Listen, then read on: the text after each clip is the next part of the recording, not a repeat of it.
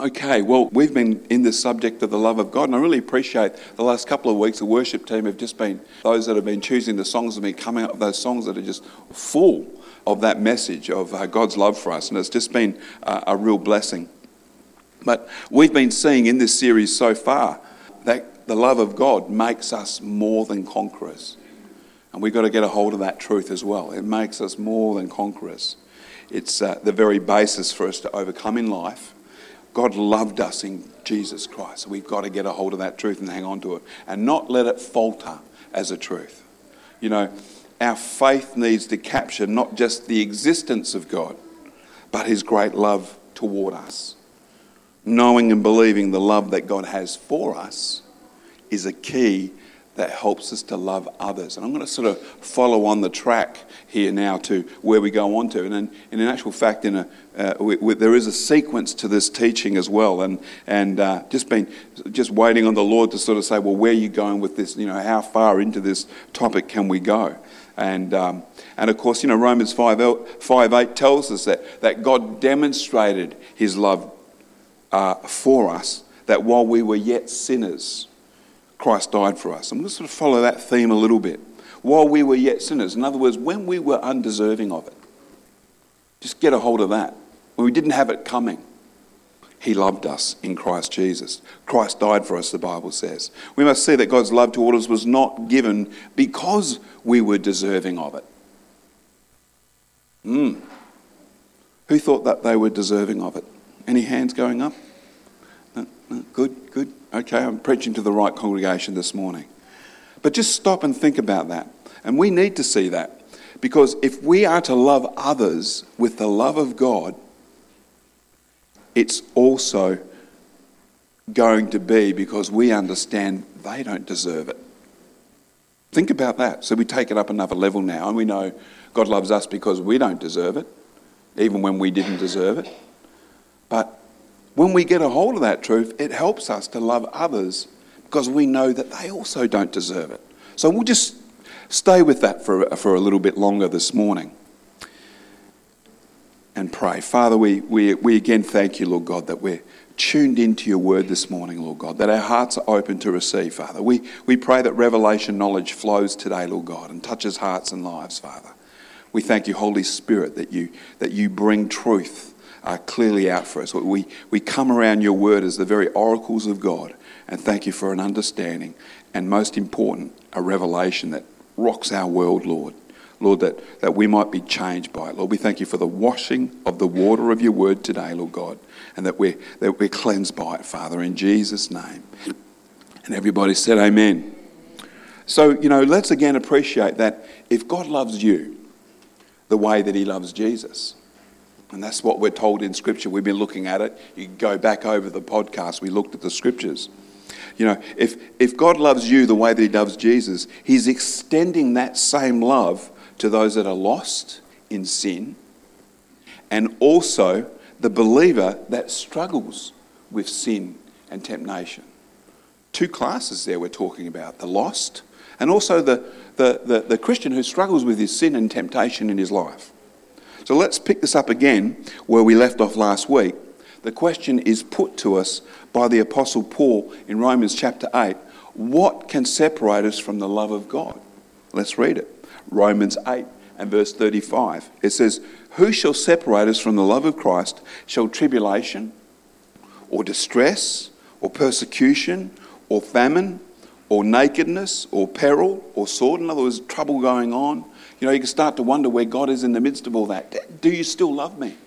Jokingly at times, you know, if I'm being a bit hard about, you know, something that needs to be done in the house or making it clear, putting my foot down as you do, Johnson will cry out, why don't you love me? You know, like as if I'm having a hard, you know, not loving him because of these things. But sometimes we've got to go through some things, don't we? And do some things, some disciplines. You know, the Father's purpose to love us in Christ is an all-conquering intention, determined from the very foundation of the world we saw. And if we take a hold of it and believe it, it's like a conduit that flows with his grace and goodness. So, you know, built into our lives, just a conduit that just flows with his grace and goodness. If you remember We saw how Peter, on the night Jesus was taken off to be crucified, fails in his devotion. Have you ever failed in your devotion to the Lord, or you felt you did? He fails in his devotion, but he's still a recipient of God's unfailing love. And that's important. We need to learn from Jesus how we should respond to others, those who are struggling with temptation and sin, those struggling in their devotion. God still loves them. Amen? He does. He doesn't stop loving us because we stumble. His love is still there for us. We need to get a hold of that if we're going to be effective at loving everyone. Peter discovered that despite all of his affection and love for Jesus and all his absolute devotion to the cause of Christ, when that got tested with the threat of persecution, punishment, and even the risk of losing his life, he had it in him to reject Jesus. And Jesus foresaw it. And Jesus prophesies over Peter with what is about to occur and timing, and it's a cockle-doodle-doo timing. It is. Luke chapter 22, verse 31 to 34. It says, Simon, Simon, Satan has asked, the King James Version actually says desired. Satan has desired to sift each of you like wheat. Verse 32. But I have prayed for you, Simon, that your faith will not fail. And when you have turned back, strengthen your brothers. Verse 33. Lord, said Peter, I'm ready to go with you even to prison and to death.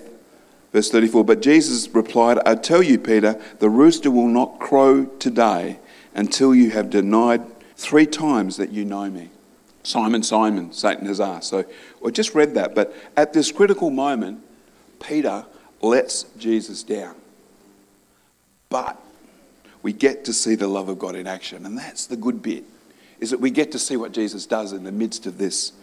Peter's denial of Jesus is not enough for him to be rejected. It's worth noting how Jesus does not scold him, doesn't demote him from the leadership team. Jesus loves on him. Peter is still loved by God and still among the beloved. And the moment in Peter's life is a picture of backsliding. This moment, it's a picture of backsliding. Who's heard of backsliding? You've heard of the backsliding Christian. Where are they now? Oh, they backslid. It's terminology that we've been using for years in the church. Instead of being Peter the bold, Peter's now Peter the cold. He's lost his love. And whenever I get the opportunity to pray for a believer who has backslidden, and I don't often use that terminology, but for this purpose of this message, I will. Those that come down to the altar for recommitment, I'm reminded that they need to know above all else is that God still loves them. Remember that. We have family members, we have children, we have relatives who seem to have gone off from God. Remember, God still loves them. All right? Remember that. And keep that heart of love toward them. Don't lose that. Don't think that, by not loving them, you're somehow going to bring them back in because of your emotional manipulation. Ooh. Just use that. Don't do that. Keep pouring out the love on them. Keep extending the love of God toward them. Because, we're still, all of us, undeserving of his love. Amen. And I just make the point, it's his kindness that leads us to repentance. And we need to actually walk in that same kindness as well. That leads others to repentance. A backslidden Christian, get this, a backslidden Christian, I make the distinction, a backslidden Christian is not fallen away. That's different. So who's used the term before, they're fallen away? I know we used to mix that word up. There was never really any understanding around those two words. But there's a difference. A backslidden Christian just needs to repent and turn back to God. A Christian who has truly fallen away, now get this, a Christian who has truly fallen away no longer believes. in Jesus. That simple. Now, I've spent some time last year talking about the pathways of God. And we need to understand that if you do, if you ever do backslide, you want to make sure you get back on track very quickly. Because that pathway is one that can lead away, and even to the point where you go so far away that you actually do get to the point where you can say, I don't believe anymore. And that's the point of being fallen away. The point of being fallen away, our faith has failed. And you can read the verses of Scripture in Hebrews chapter 6, verse 4 to 6, very clear. But, the Scriptures make it so clear that it's impossible for those that have fallen away to repent. Read it for yourself. That's what's dangerous, because they no longer believe. They can't repent. And the Bible says right at that point that it's impossible for them to repent. Amen. Very solemn in here, very quiet here this morning. Jesus is prophesying over Peter. Peter, you're going to not fall away. Peter, you're going to backslide. You will reject me. But I have prayed that you won't fall away. I've prayed that your faith will not fail. Look what he says there. I've prayed. I have prayed for you, Simon, that your faith will not fail. And when you turn back, that's the repentance, strengthen your brothers. And I love that bit. A backsliding Christian just needs to be reminded that God still loves them. Amen? Remember that. Make sure you don't beam out your disfavour. Beam out love. Keep loving those that have fallen away. Those that are backslidden. That'll bring them back in. It's his kindness that leads us to repentance. And notice again, what Jesus says, and when, you have turned, strengthened your brothers. In other words, when you've turned back, get back to feeding my sheep. Get back to loving on others, because there's a power in that. There's a power in that for all of us. You see, it's a renewal of his calling to love God by feeding his sheep. I talked a little bit about that last week as well. So if Jesus loves a sinner still in the world and loves the Christian backslider, why wouldn't we?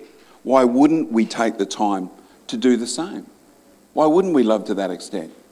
Tell you what, sometimes one of the biggest problems for Christians is their comfort zones. Whether we're just not mindful of it. We're not thinking about it, But if we'll just be conscious about the love that other people need to hear and receive and feel and embrace. Coming out these doors, I was down here, I don't know, maybe Thursday I think it was. I come down to check to see that we weren't getting some more flooding. We've got a little bit of leak in some of our rooms here. So we're looking into that, seeing how much rain needs to fall before it actually starts coming down through the walls. So I was in here checking it. I was only here for a couple of minutes, parked my car there.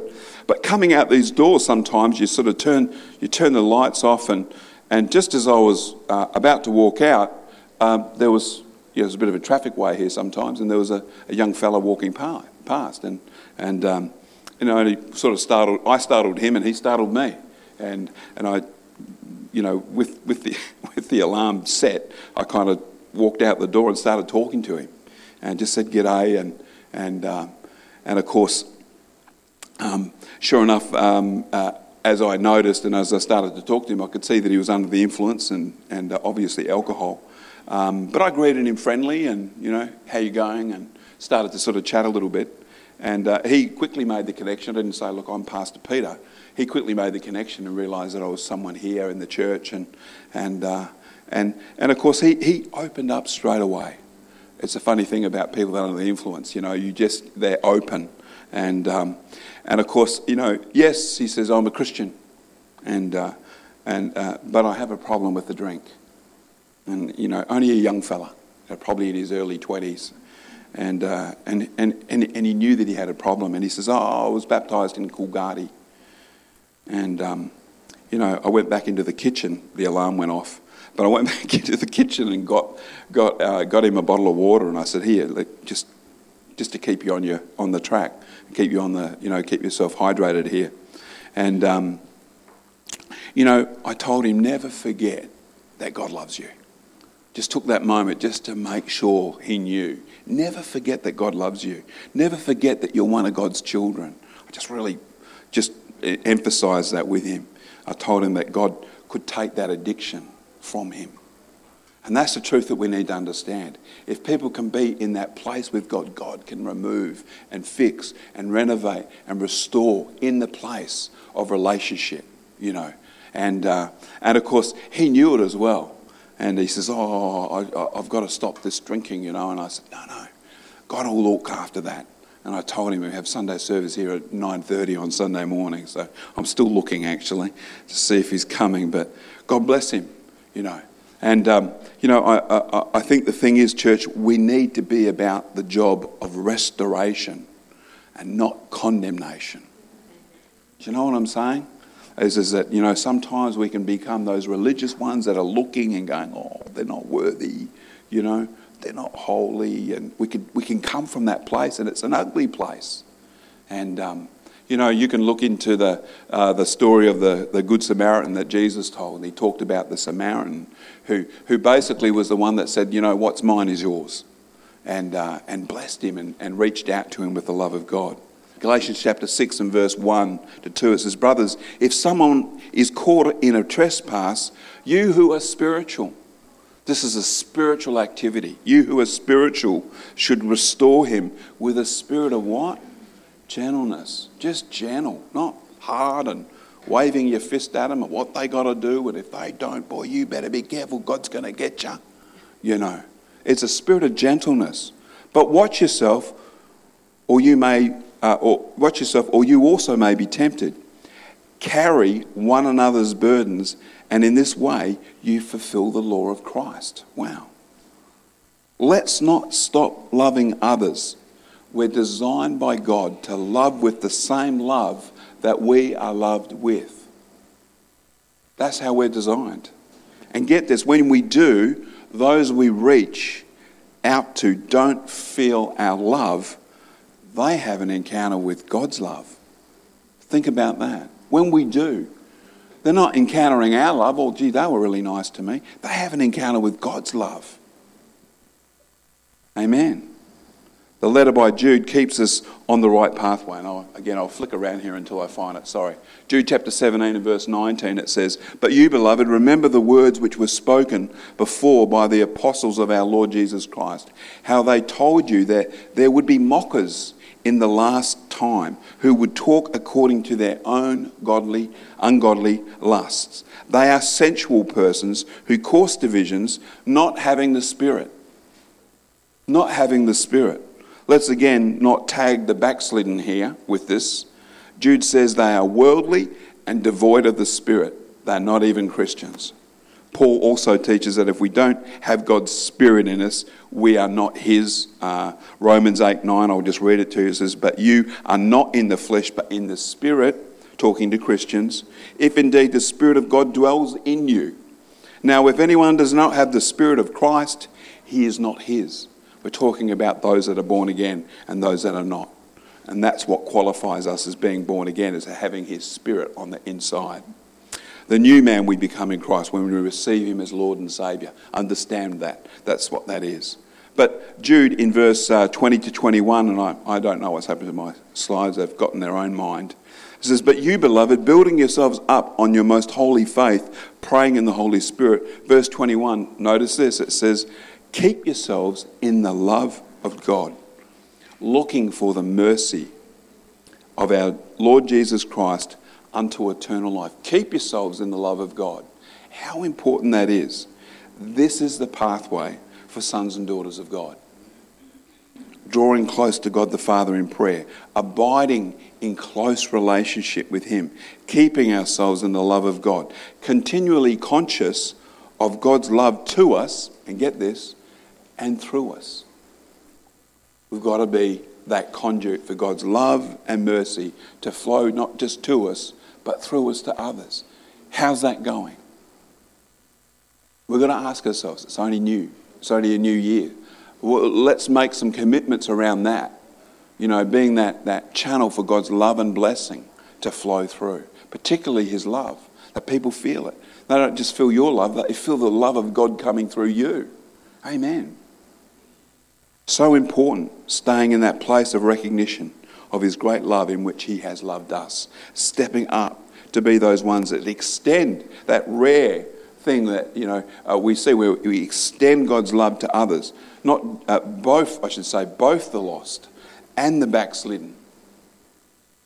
Someone might say, oh, well, I'm not so bold to talk about, the love of Jesus. I'm a bit timid.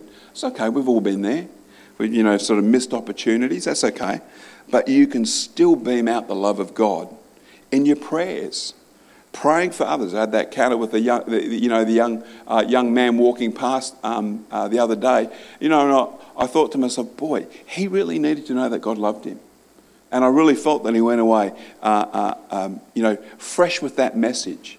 It was like as I drove out that I drove down the road here, and there was a couple of people as I was driving by. They went like that and started looking at me. I thought, I must be shining now, now that I've shared the gospel. I've got to do more of this, And we ought to, we ought to get excited about it. I just started to pray for people as I was driving, people walking down the street, just started to pray for them. Lord, bless them. Lord, touch their hearts. Holy Spirit, get on their life. Bless them with the spirit of adoption. And, our prayers are powerful. Don't just think it's a conversation, but it's a prayer life as well, where we actually initiate things in people's lives because we prayed for them.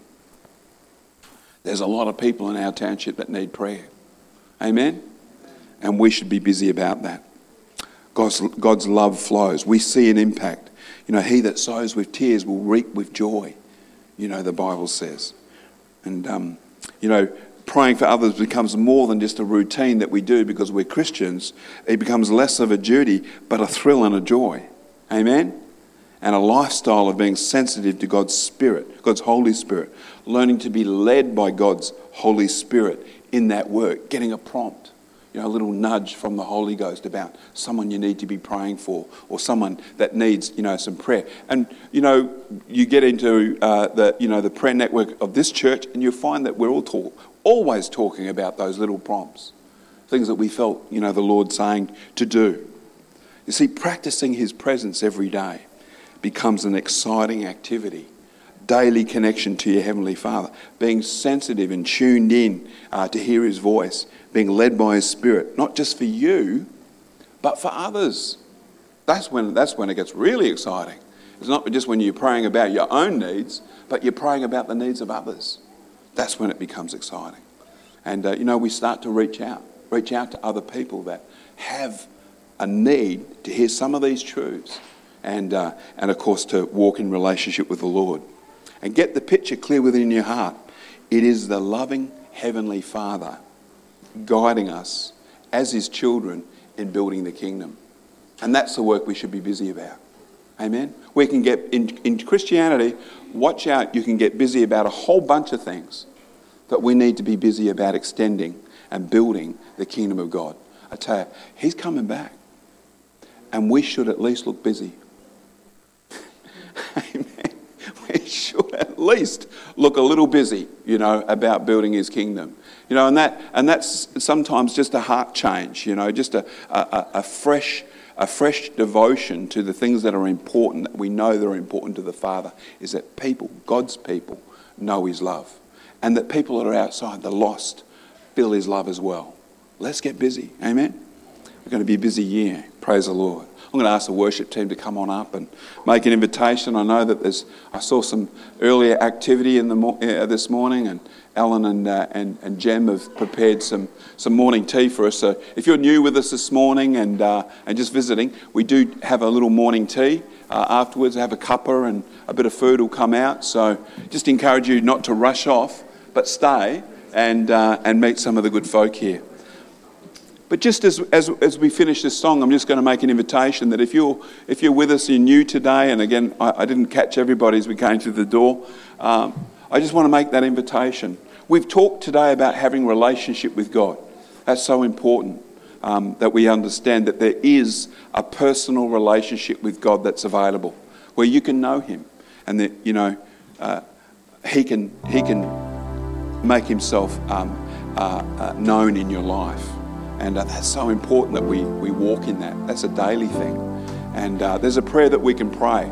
We call it the prayer of salvation that brings you into that. And I just want to encourage you, if you haven't prayed that prayer before, you're really welcome to come on down the front after this song. And we'd love to pray for you. If you've got other needs as well, or you'd like to receive prayer in another area, come on down the front. We believe at the altar, God meets people and meets them where they are. And you know, I want you to know for sure that He loves you where you are, no matter what your circumstances are, and He wants to reach you where you are. Amen. Whether you're saved or not today, He wants to touch lives. Did you want to share something, Rosemary? Looks like you're ready to get up and grab the microphone. That's all. Hallelujah. Why don't we all stand and we'll worship the Lord as we finish today.